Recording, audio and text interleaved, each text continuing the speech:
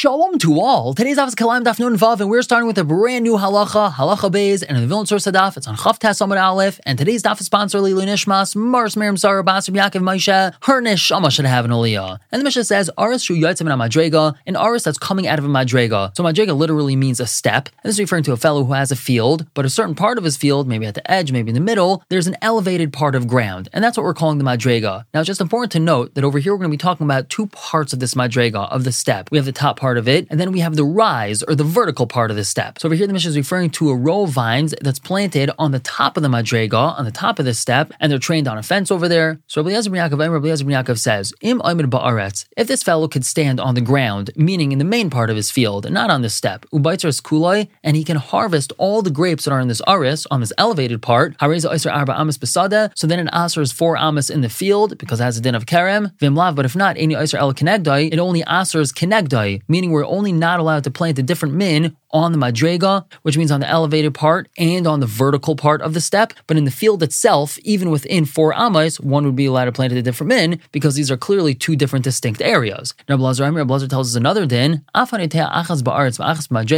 if he plants one row of vines on the ground, meaning on the main part of his field, and one on the madrega, and over here we're referring to the vertical part of the step, so these two rows can actually combine to being considered a karem. However, im gavaya asar tfachim, if it is 10 tfachim high, ein mitzaref as ima, so then it will not be mitzaref with the one that's planted on the main land, v'imlav, but if not, hariz mitzaref as ima, it will be mitzaref. And the Gemara is going to discuss what it being 10 tfachim high is. Now the Gemara tells us, Rav Shmuel bar Nachman says the name Rabbi Yona's son, who says b'shem Rabbi Eliezer ben Yaakov, nun vavon beis on top, hagayim as karmoi pachis mi tefach, someone who cuts his vines to within a tefach of the ground, and then they regenerate and they start growing again, chayiv ba'arla. This new thing that's growing is chayiv and arla, which means the first 3 years of fruit that grow are usher to eat. And why is this? Because of maras ayin. Meaning, al pi the strict halacha, midairaisa, this is not considered a new vine. This is really part of the original vine, which is still in the ground, and it just regenerated and just continued growing after he cut it down and trimmed it. So midairaisa does not have a din of arla. It's just because of maras ayin, it looks like it's a brand new vine that was planted. That's why we say that it has a din of arla. However, according to the Chachamim, ad shiyago me'ama aretz, he has to literally cut it from the ground itself. He can't cut it to within a tefach of the ground. He has to mamish cut it flush with the ground in order to say that it has this din of arla. Now another din that has to do with maras ayin, Rabbi Shmuel bar Nachman says b'shem Rabbi Yona's son, who says b'shem Rabbi Eliezer ben Yaakov, ha'oisa krim and alekedu min hashechel min hapeya, if an ani, a poor person, makes a whole pile of grain from leket shecha and peya that he gathered from a field,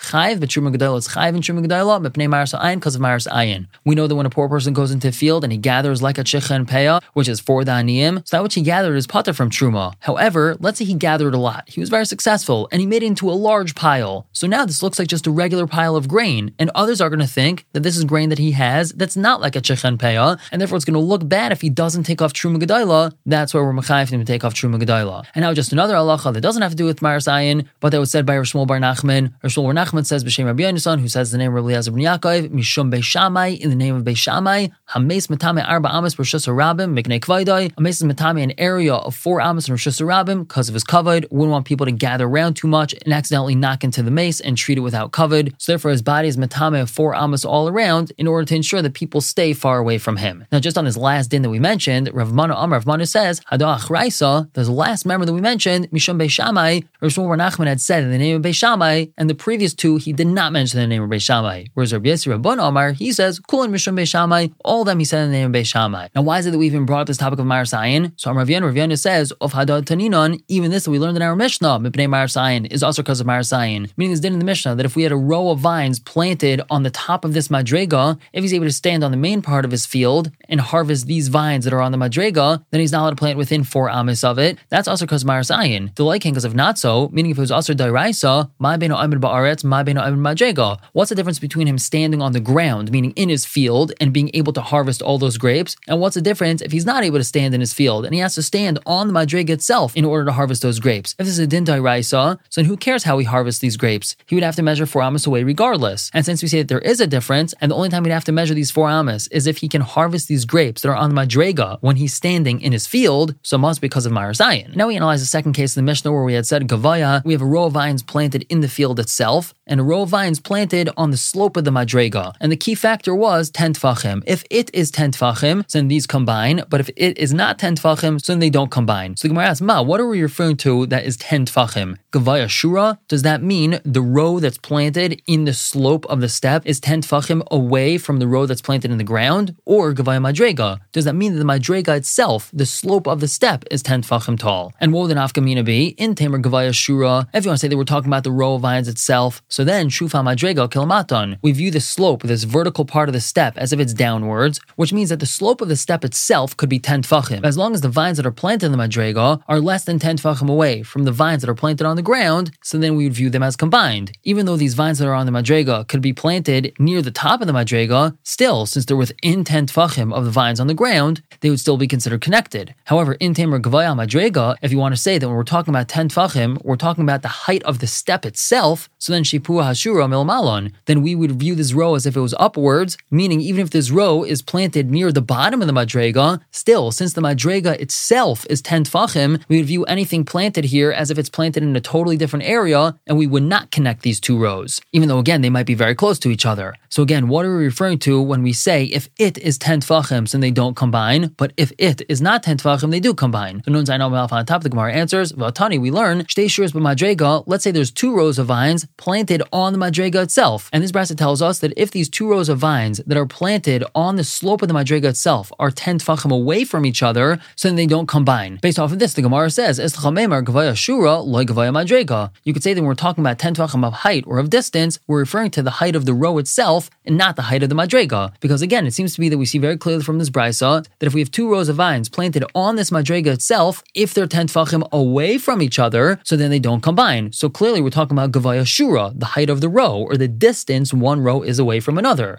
However, Rav Mana says that's not a raya. Kol oisan asar tfachim shemadrega, every section of 10 tfachim on this madrega itself, asu oisa makam b'fnei atzmai, they made it, meaning the chacham treat it as if it's its own place. In other words, we're not necessarily talking about the distance in between the rows. And it's possible that what our brisa is saying is that anytime we have madrega, we have this slope, this vertical area of the step, that itself is considered its own makam, its own place. And it's not just that it's considered its own place vis-a-vis the field itself. Also, we would say that every 10 tefach area of this madrega is considered its own place. And therefore, when the brisa says that when we have two rows of vines planted on the madrega, if they're 10 tefachim away from each other, so then that means that they're considered each in their own makayim on this madrega, and that's why they wouldn't combine. But again, the key over here is gavaya madrega and not gavaya shura. And that would be the same thing in our Mishnah. Even if the row of vines in his field and the row of vines on the madrega are within 10 tefachim of each other, since we're talking about a madrega, and a madrega itself is considered its own unique place, so these two rows would not combine. We're going to stop here for the day, but pick up tomorrow, continuing to talk about this in regards to Hilchas Shabbos. For now, everyone should have a wonderful day.